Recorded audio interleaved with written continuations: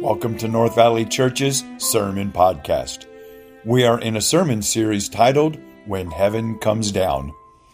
If you would like more information about North Valley Church or our sermon podcasts, you can find us on our website, nvcmd.org.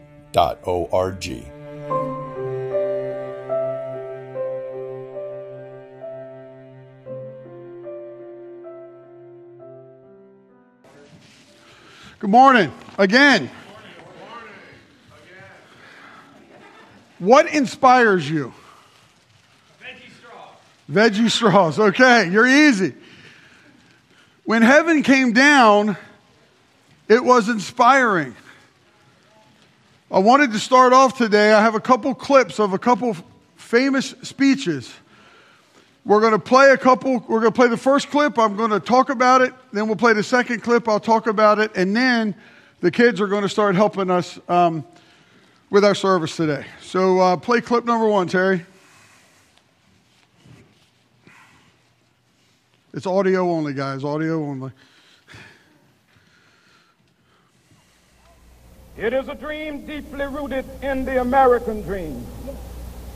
I have a dream that one day this nation will rise up and live out the true meaning of its creed. We hold these truths to be self-evident, that all men are created equal.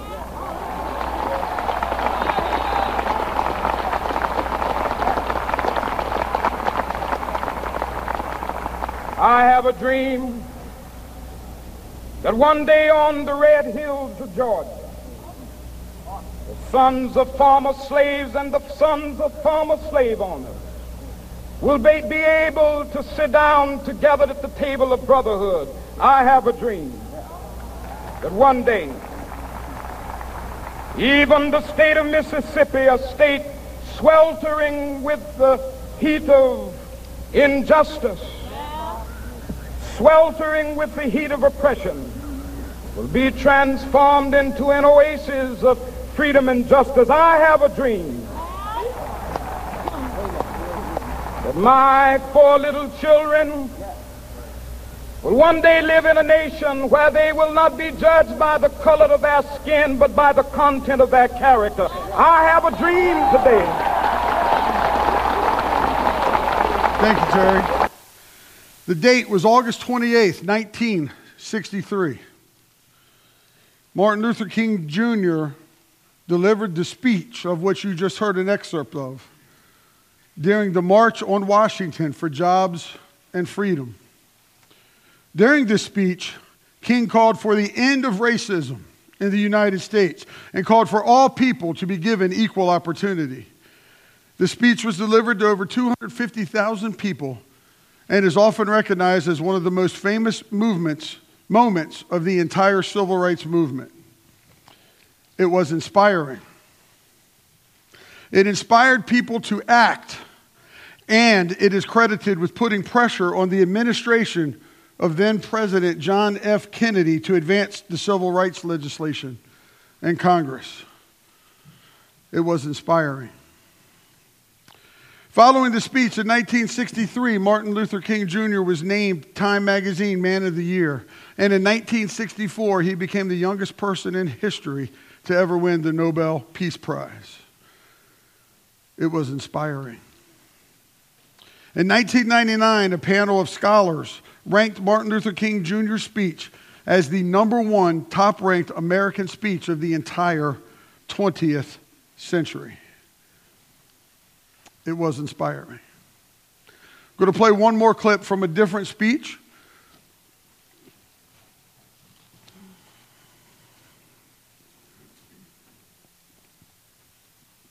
Right? We hug, we kiss, we love.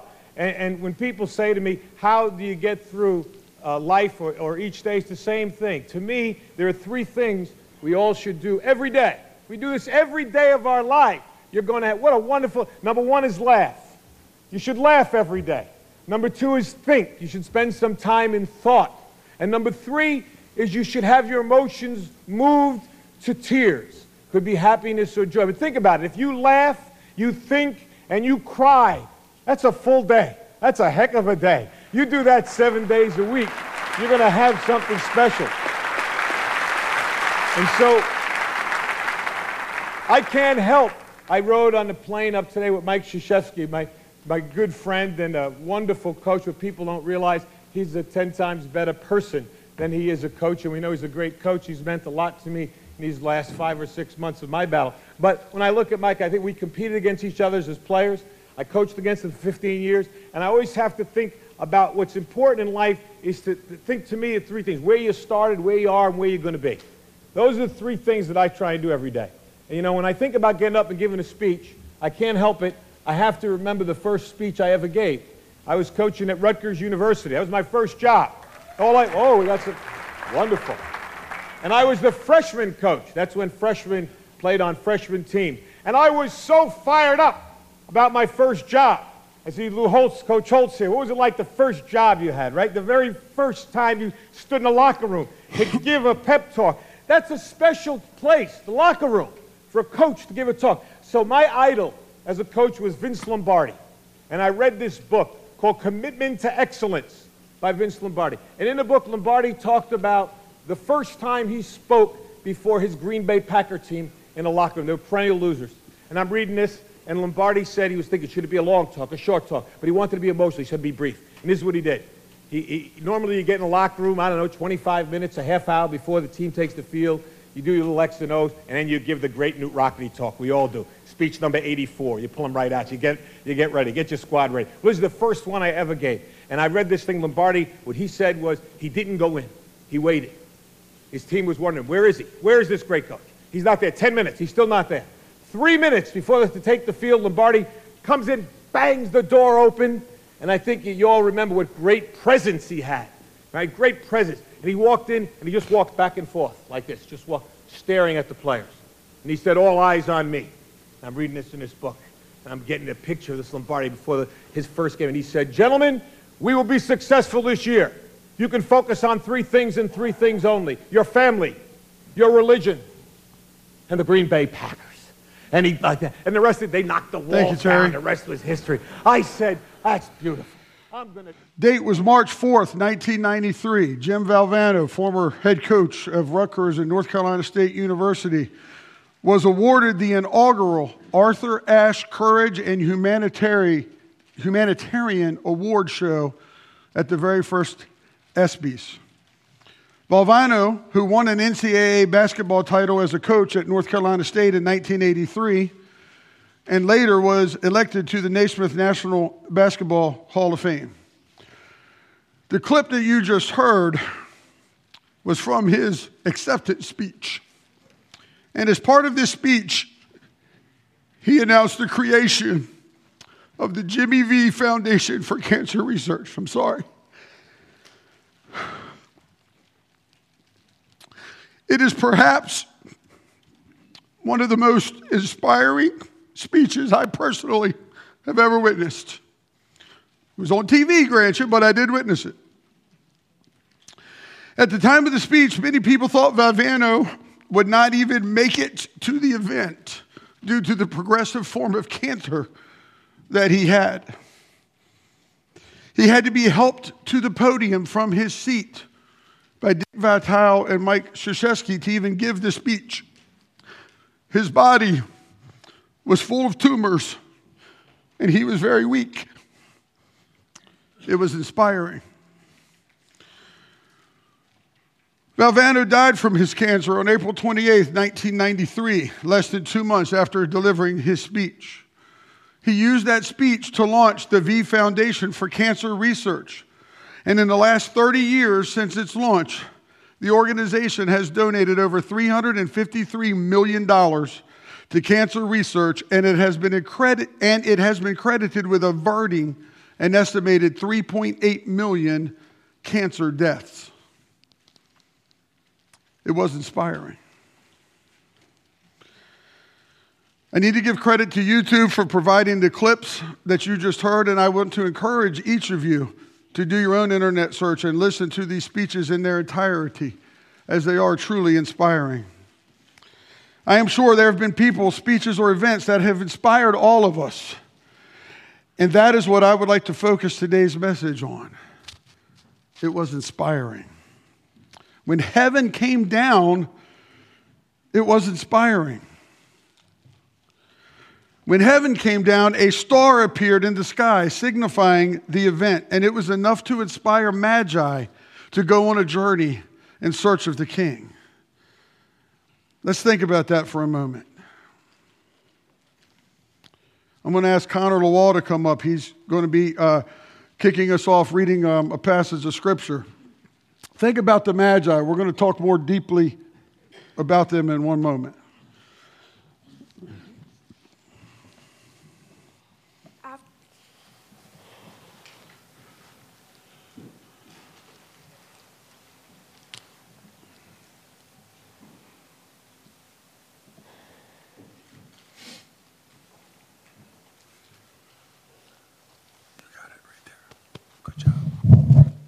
After Jesus was born in Bethlehem in Judea during the time of King Herod, Magi from the east came to Jerusalem and asked, "Where is the one who has been born King of the Jews? We saw his star when it rose and have come to worship him."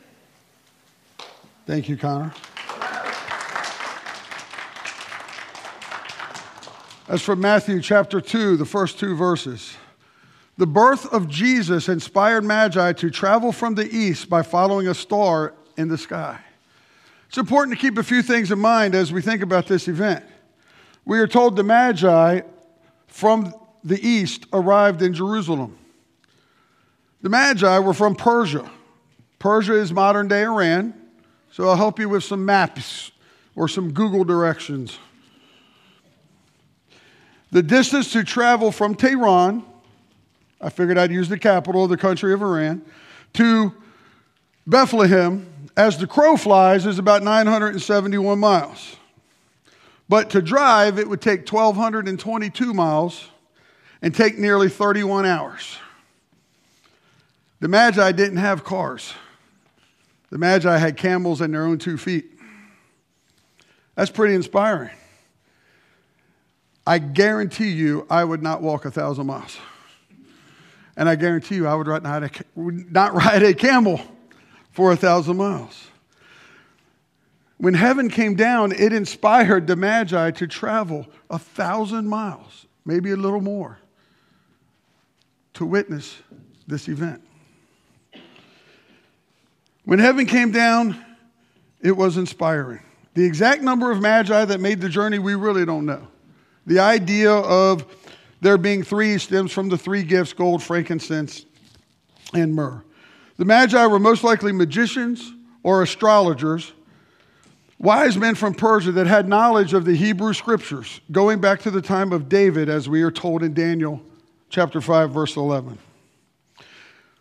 Let's look at that word saying in verse 1 at the end of the verse 1.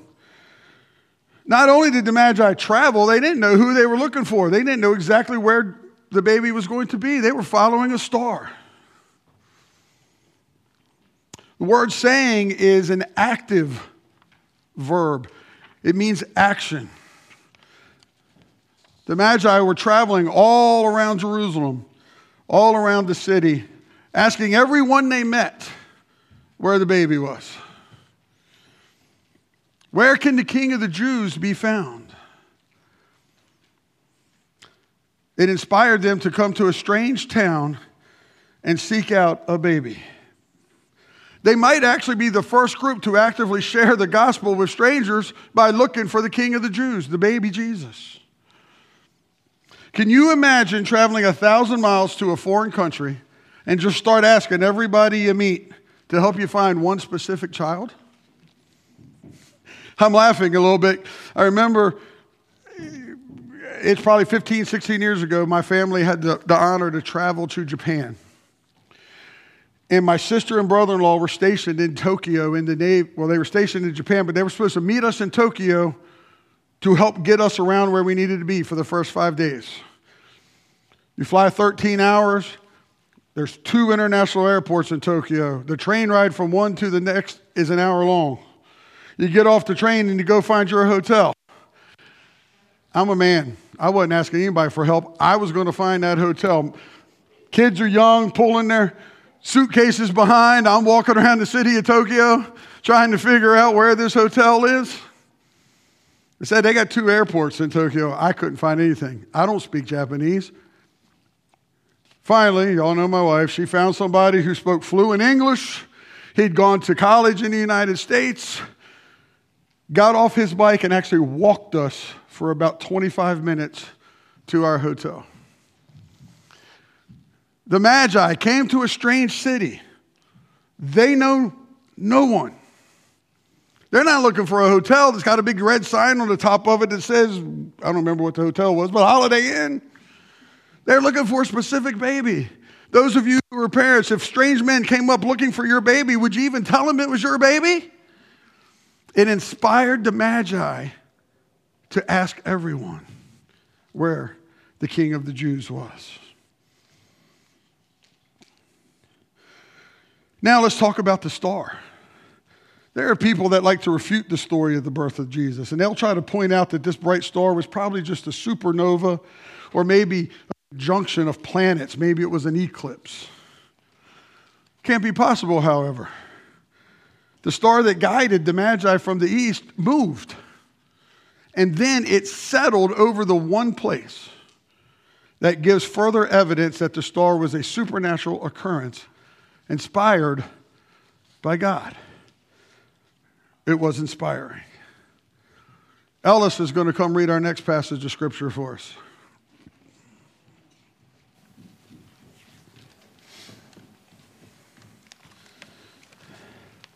After they had heard the king, they went on their way, and the star they had seen when it rose went ahead of them until it stopped over the place where the child was. When they saw the star, they were overjoyed.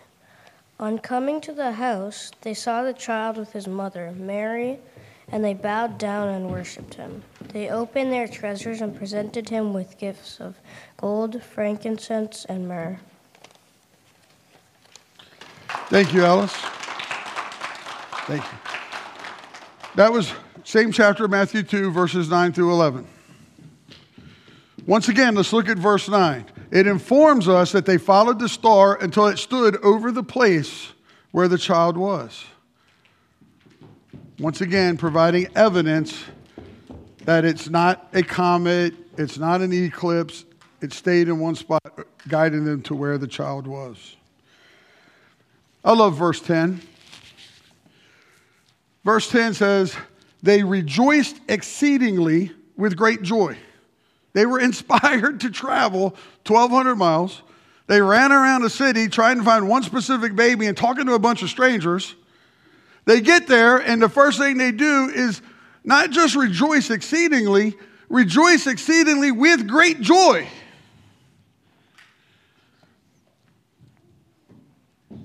If my Dolphins win today, I'm going to rejoice.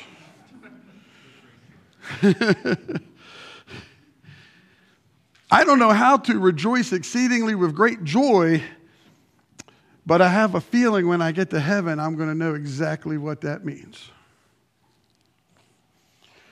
In other words, these Magi were inspired by what they witnessed. They were inspired to rejoice. They were then inspired to fall on the ground and worship Jesus. Then they were inspired to present Jesus with their gifts. In these verses, we now know that Mary and Joseph were situated in a house and they were no longer in a stable. And some theologians and scholars believe Jesus may have been as old as 2 years old at the time of this visit. Would make sense with the distance the Magi had to travel to get there.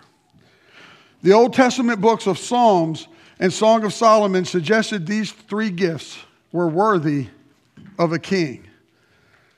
Each gift has a symbolic meaning. Gold means royalty. Frankincense means worship. Myrrh, it means anointing it was used to anoint for burial. The Magi were inspired to bring gifts. Much like the Magi presented their gifts to Jesus, we have gifts today. Each of us have different gifts we can use to glorify God. Some may have a gift of playing a sport like baseball or basketball. Some may have the gift of dance. Some may have the gift of prayer. our North Valley Church kids are going to share some of their gifts now. We're going to start with two young ladies who are going to share their gift of dance. Christ is born.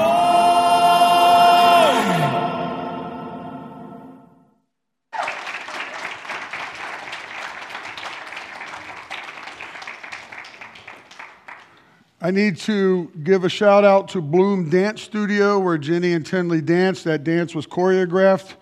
We have some other of our church members who dance there, and I personally have attended one of their recitals. It's a Christian-themed dance studio. Got to give them a shout-out, got to give them a plug because they choreographed that for you today.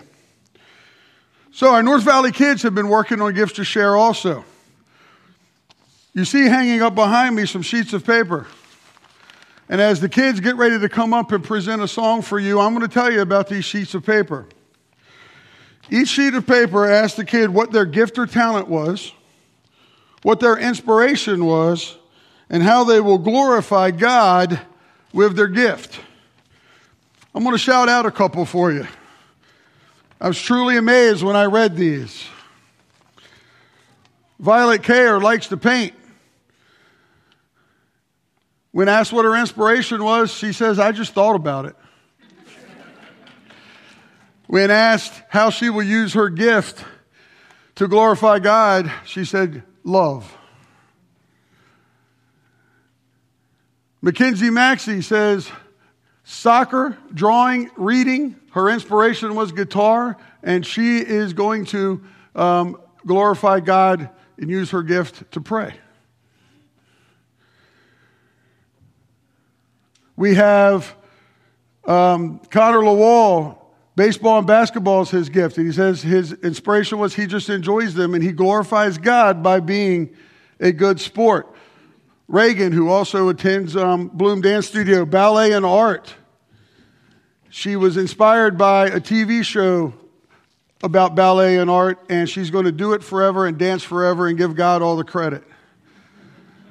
Let me give you a couple more examples, and then the kids will come up.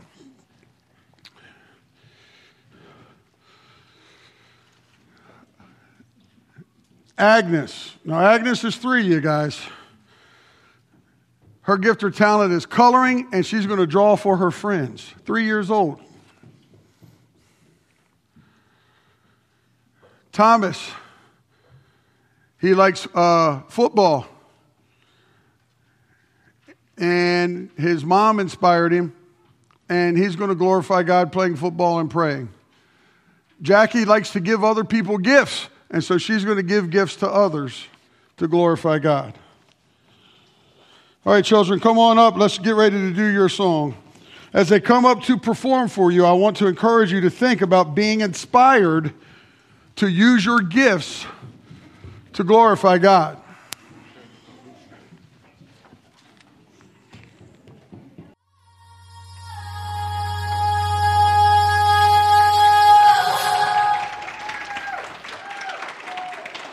Thank you, North Valley kids. A couple of them are going to stay up here with me. I'm going to ask the worship team to come back up to get ready to close. But I want to ask you a question. Are you inspired? Our North Valley kids were inspired to share their gifts for God. Are you? I think Billy Graham perhaps said it best, and I'm going to leave you with one of his favorite Christmas quotes. Don't leave Jesus in the manger. Don't remember him only at Christmas. Indeed, learn to walk with him every day as you pray and read his word and ask him to help you. Go tell it on the mountain, because when heaven came down, it was inspiring. Join us in prayer, please.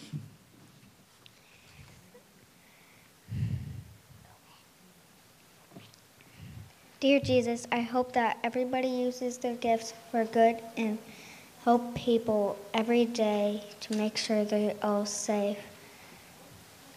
And that we all have happiness in us and are being good in ourselves. Amen. Amen. Thank you. Yes, you got it.